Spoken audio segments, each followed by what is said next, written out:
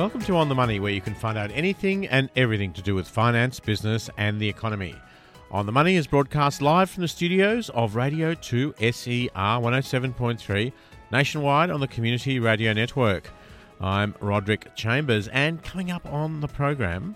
Do your due diligence going in. So speak to your accountant, speak to your lawyer, get those views of people who haven't had the talk up from the franchisor that can look at it in sort of the cold light of day.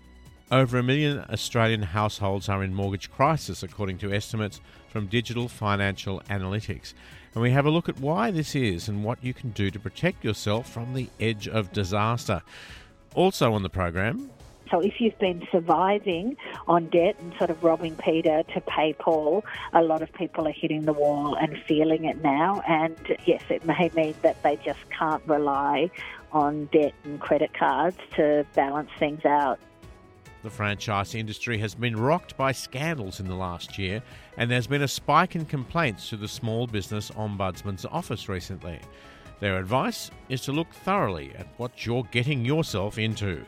All this and more coming up on the Money.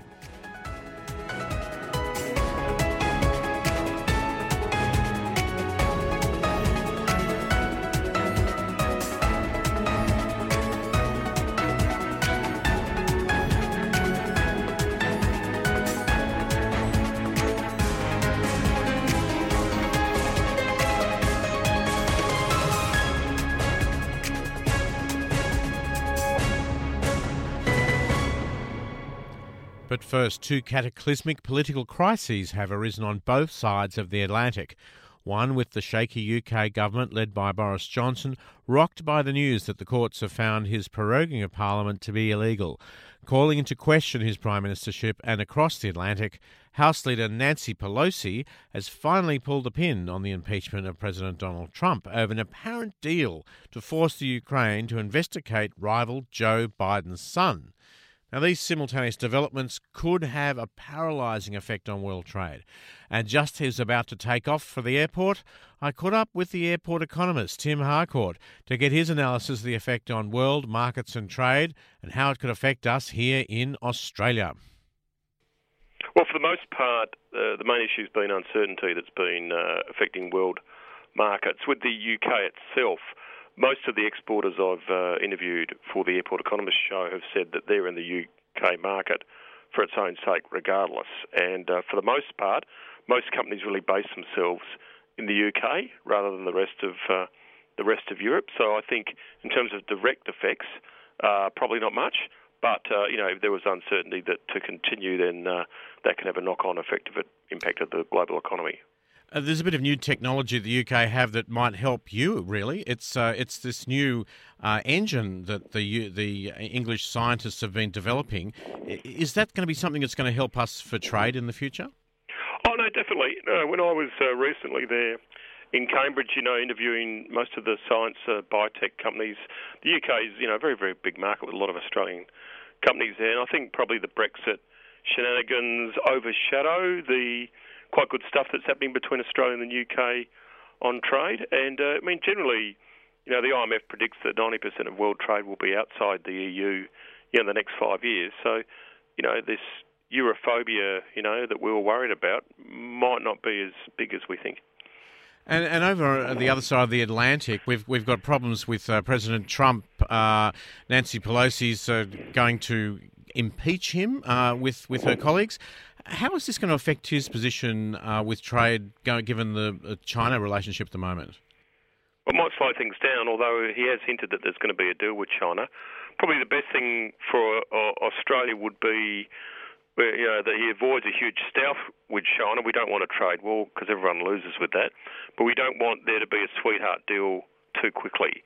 So in many ways, Australia could get locked out. So probably we still want some trade, some trade competitiveness, but not a trade war. Yeah, some commentators have been saying that Australia could end up as collateral damage in this trade war. What would that look like? What are they talking about there? Oh, no, there's just a view that if there was trade diversion, that could be a bit of a problem for us and, being shut out of different markets. All right, well, we might leave it there. I think you've got to get on a plane. I really do, yeah. Sorry, mate. All right, okay, cheers. bye. So that was Tim Harcourt there, rushing off from Kingsford Smith Airport and speaking with me there. I'm Roderick Chambers, and you're listening to On the Money throughout Australia on the Community Radio Network.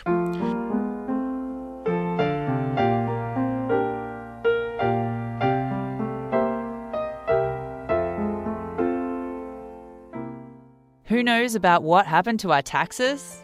On the Money does.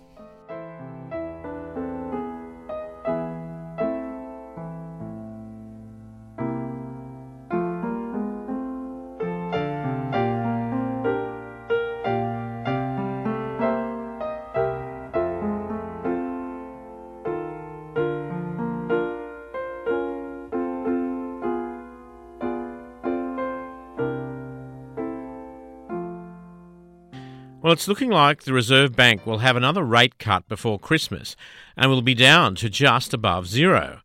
This should be good for mortgage holders, but with stagnant wages, hotspots of unemployment, it's estimated that over 1 million households are still suffering severe mortgage stress.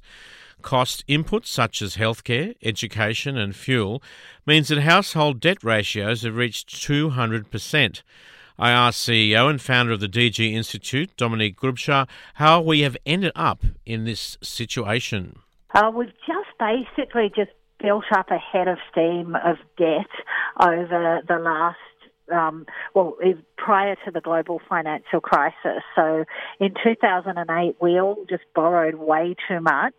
We never paid it back when the rest of the world did readjust, and we just dug ourselves deeper and deeper into debt.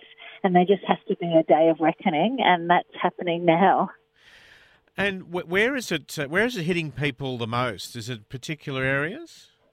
There is a hit list of suburbs when they look at what people earn and where the defaults are on those loans.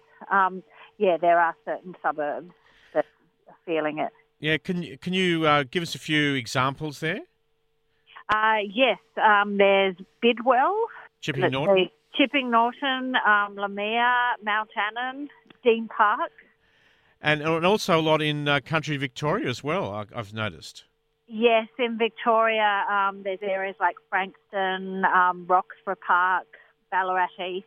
So is it mainly centred around the cities, or are there country areas in other states as well?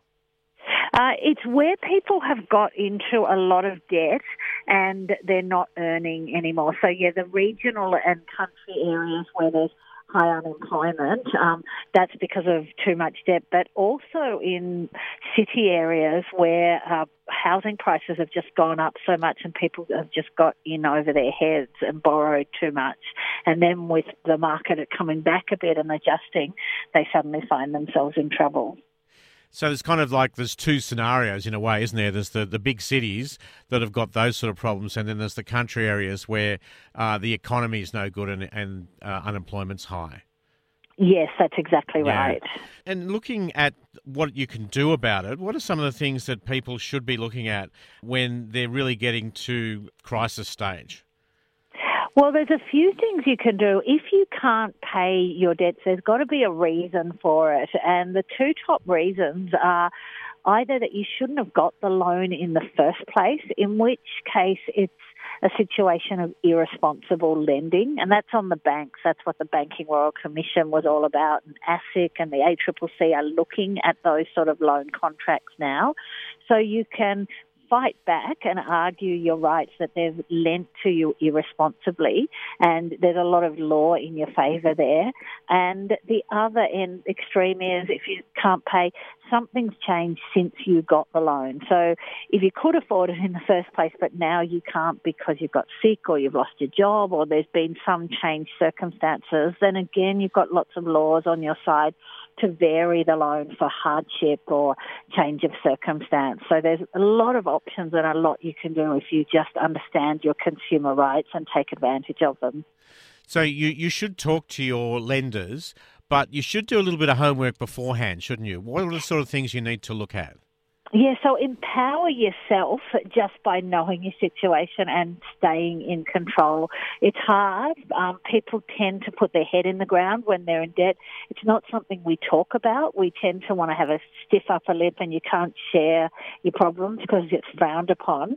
But if you can just face it and deal with it, there's a lot you can do. So the first thing you should do is go to the lender and ask them for your loan file. So by law, you have the right to see what they saw when they lent to you. So they have to comply, they have to produce everything, and then you can go through that. There's so many compliance points that lenders have to get right. They have to dot a lot of I's and cross a lot of T's, and you can actually challenge a lot on the basis of compliance and get reductions in your loans, negotiate debt down, and in many cases have debt written off because the lender did the wrong thing. It's just people don't know what they don't know, so they don't ever fight back. And so if you're asking for a loan file, can you do that with a credit card as well?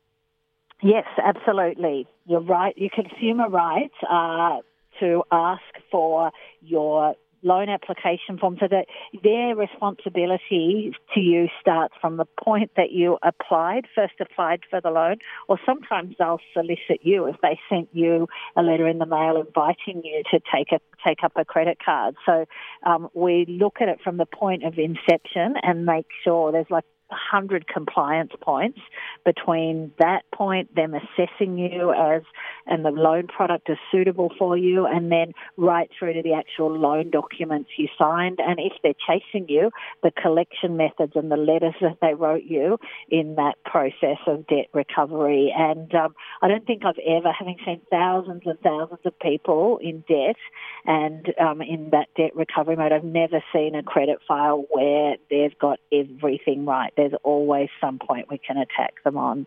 I see. Now, there's also a bit of a strategy you can use when you're looking at your credit cards generally, isn't there? Yes. So there's you can manipulate yourself or influence your situation by by transferring your credit across to a zero interest credit card and then making the payments to pay that down. A lot of people max their cards up, get to the limit, and then just sit on that debt and pay out the interest, the minimum amount every month. But the debt never, ever goes away. So you've got to strategically get in a position where you can pay that down. And if you can't get another credit card, like a zero interest card, then you can look at your credit file. So sometimes they won't lend to you if you've got bad credit on your credit file. There's a lot you can do there to clean that up as well. And what about just having a decent, long, hard look at the way you're spending as well? There's things that probably you don't need to do at this time. You could probably cut back on a few things, couldn't you? Yes, we tend to live beyond our means because credit has been so easily available up until now. But banks just aren't lending as freely, even though interest rates are really low. We've come out of a Royal Commission and the watchdog bodies like ASIC are still going after banks, so they're under the microscope. And the latest is unfair loan contracts, so they're really watching how they lend. So if you've been surviving on debt and sort of robbing Peter to pay Paul, a lot of people are hitting the wall and feeling it now. And yes, it may mean that they just can't rely on debt and credit cards to balance things out and do what they've always done. And I think you also recommend that you have a go at negotiating with some of your lenders. How would you go about that? Well, they have inside each lender, anyone who lends money in Australia has to have a credit licence. And to get that credit licence, you have to be a member of the Financial Complaints Authority, and you have to have your own internal dispute resolution system. So you can go to your lender and they have to negotiate with you. By law, they have to listen to you, try and work out a resolution. And if you can't get any joy there, you can go to the Australian Financial Complaints Authority, the AFCA. So that's a body that's run by ASIC that basically mediates issues and has the power to order compensation or write off loans or vary loans. So you don't have to spend money on a lawyer or go to court, and you can lodge that complaint online in a couple of minutes. Just to sum up, if you feel like you're getting into trouble, how should you approach it? Put your hand up straight away. Like when you're in a hole, stop digging. Put your hand up and go to the lender and explain the problem and try and vary the loan. You can get a pause on the loan, a moratorium. You can capitalise the interest, have it added to the loan, or you could challenge them on a compliance ground and get the loan written off or paid out of cents on the dollar. If that doesn't work, then you can escalate it by lodging an online complaint with AFCA, and they'll appoint then a case manager to look at the situation and to mediate. And give you a bit of a hand there, because, you know, if there's some things that you don't understand, they'll obviously know more about it. Absolutely. Yeah. Dominique Grubscher, CEO and founder of the DG Institute, speaking with me there.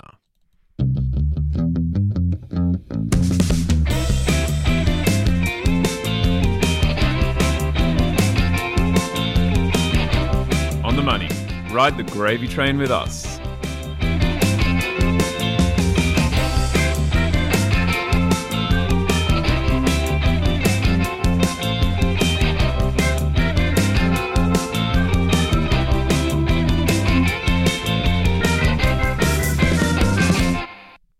Many franchisees have been going through a rough patch lately, with the Australian Small Business and Family Enterprise Ombudsman's office getting a spike of over 50 complaints last quarter.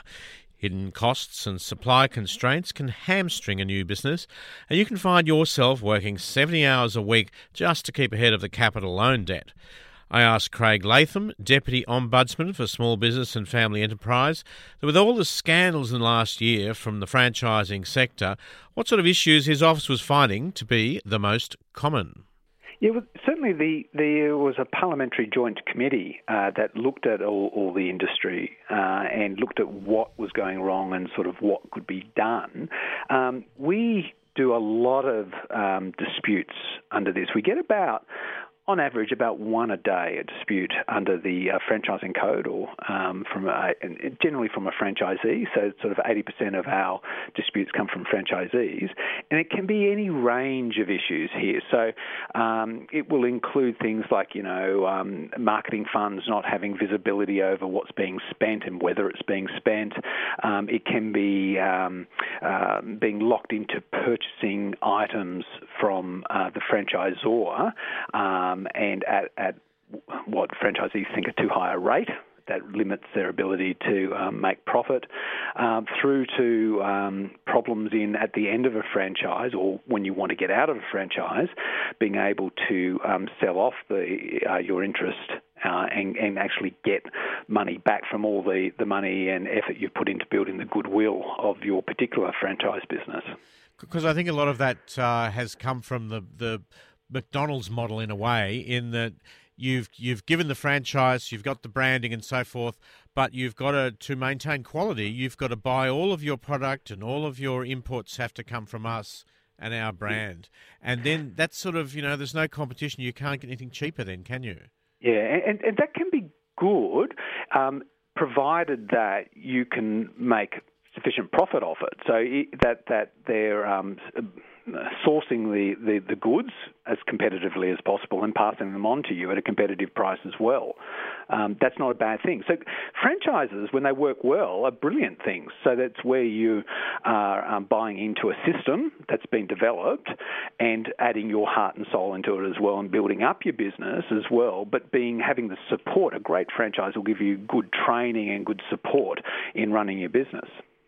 I mean, some of the food side of things, they've been complaining about the location of the store, and I would have thought that the location of the store was really up to the franchisee in the first instance, but apparently that's not always the case. Is that some of the cases you've run across? Yeah, so you've got to be careful with a lot of things, and our message is do your due diligence going in. So speak to your accountant, speak to your lawyer, get those views of people who haven't had the talk up from the franchisor that can look at it in sort of the cold light of day.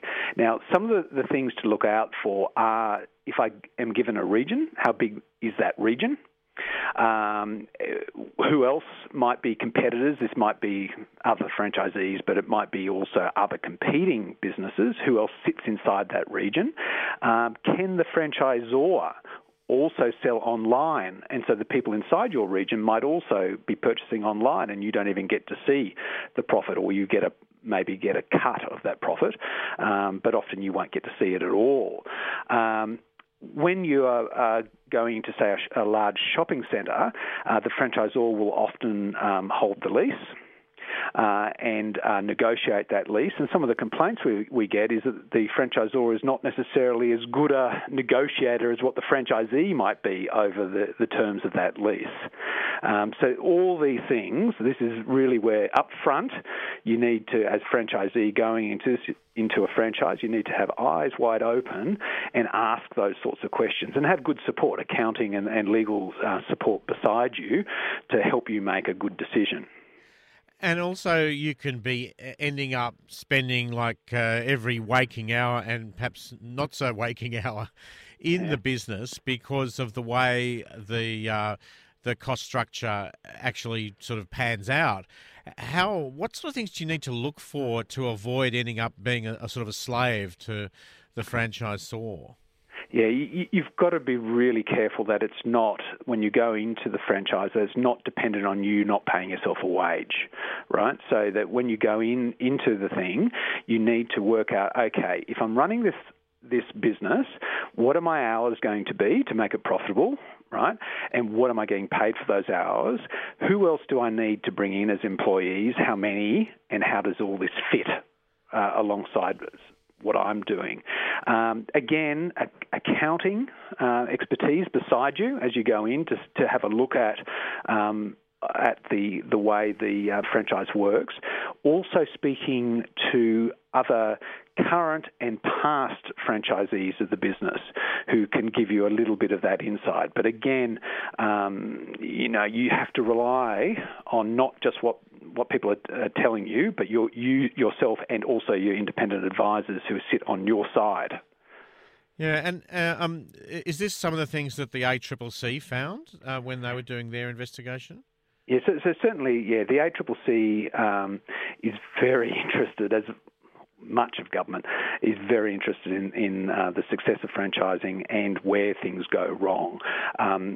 We as an organisation, so we're the Australian Small Business Family Enterprise Ombudsman, we help deal with both sort of the broader system issues, but also those particular one-to-one disputes.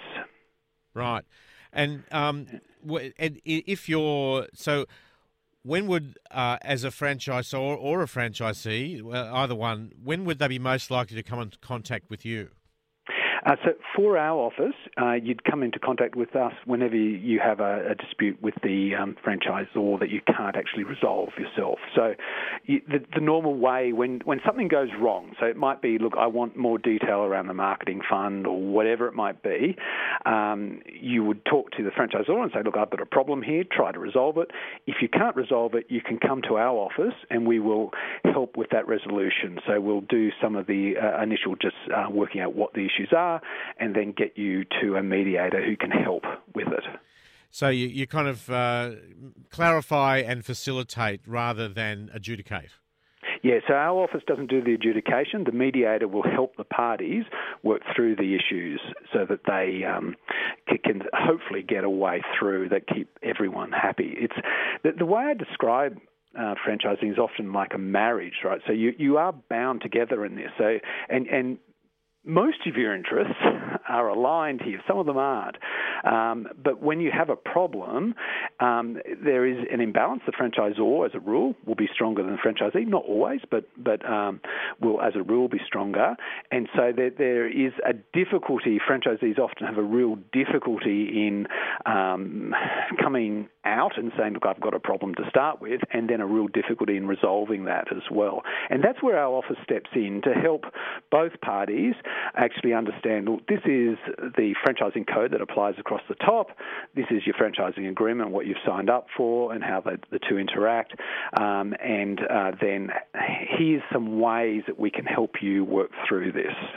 If people are having a little bit of a problem and trying to work things through, maybe a call to your office might be a way to get them through a rough patch. Yeah, look, we'd love to, if you're thinking about this, we'd love to hear from you.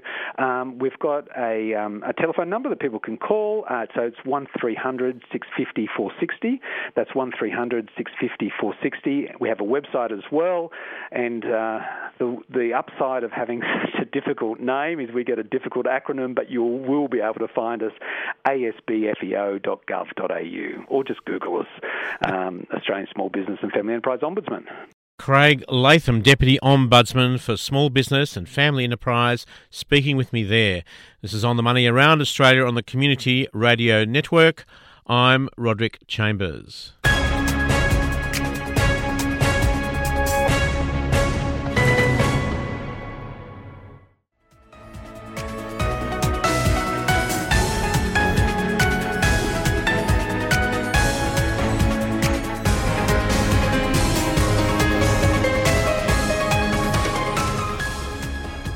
That's about it for us on the Money this week. Tune in again next week to find out everything you need to know about finance, business and the economy. On the Money is produced in the studios of Radio 2 SER for the Community Radio Network with the assistance of the Community Broadcasting Foundation. You can find all of our shows and stories at 2ser.com/onthemoney. Subscribe to our podcast. New episodes coming out every week. Follow us on Twitter, look for @onthemoney2SER, and find us on Facebook and Instagram for updates. I'm Roderick Chambers, and we're going to be back again next week to give you the inside running on all things financial. Thanks for your company.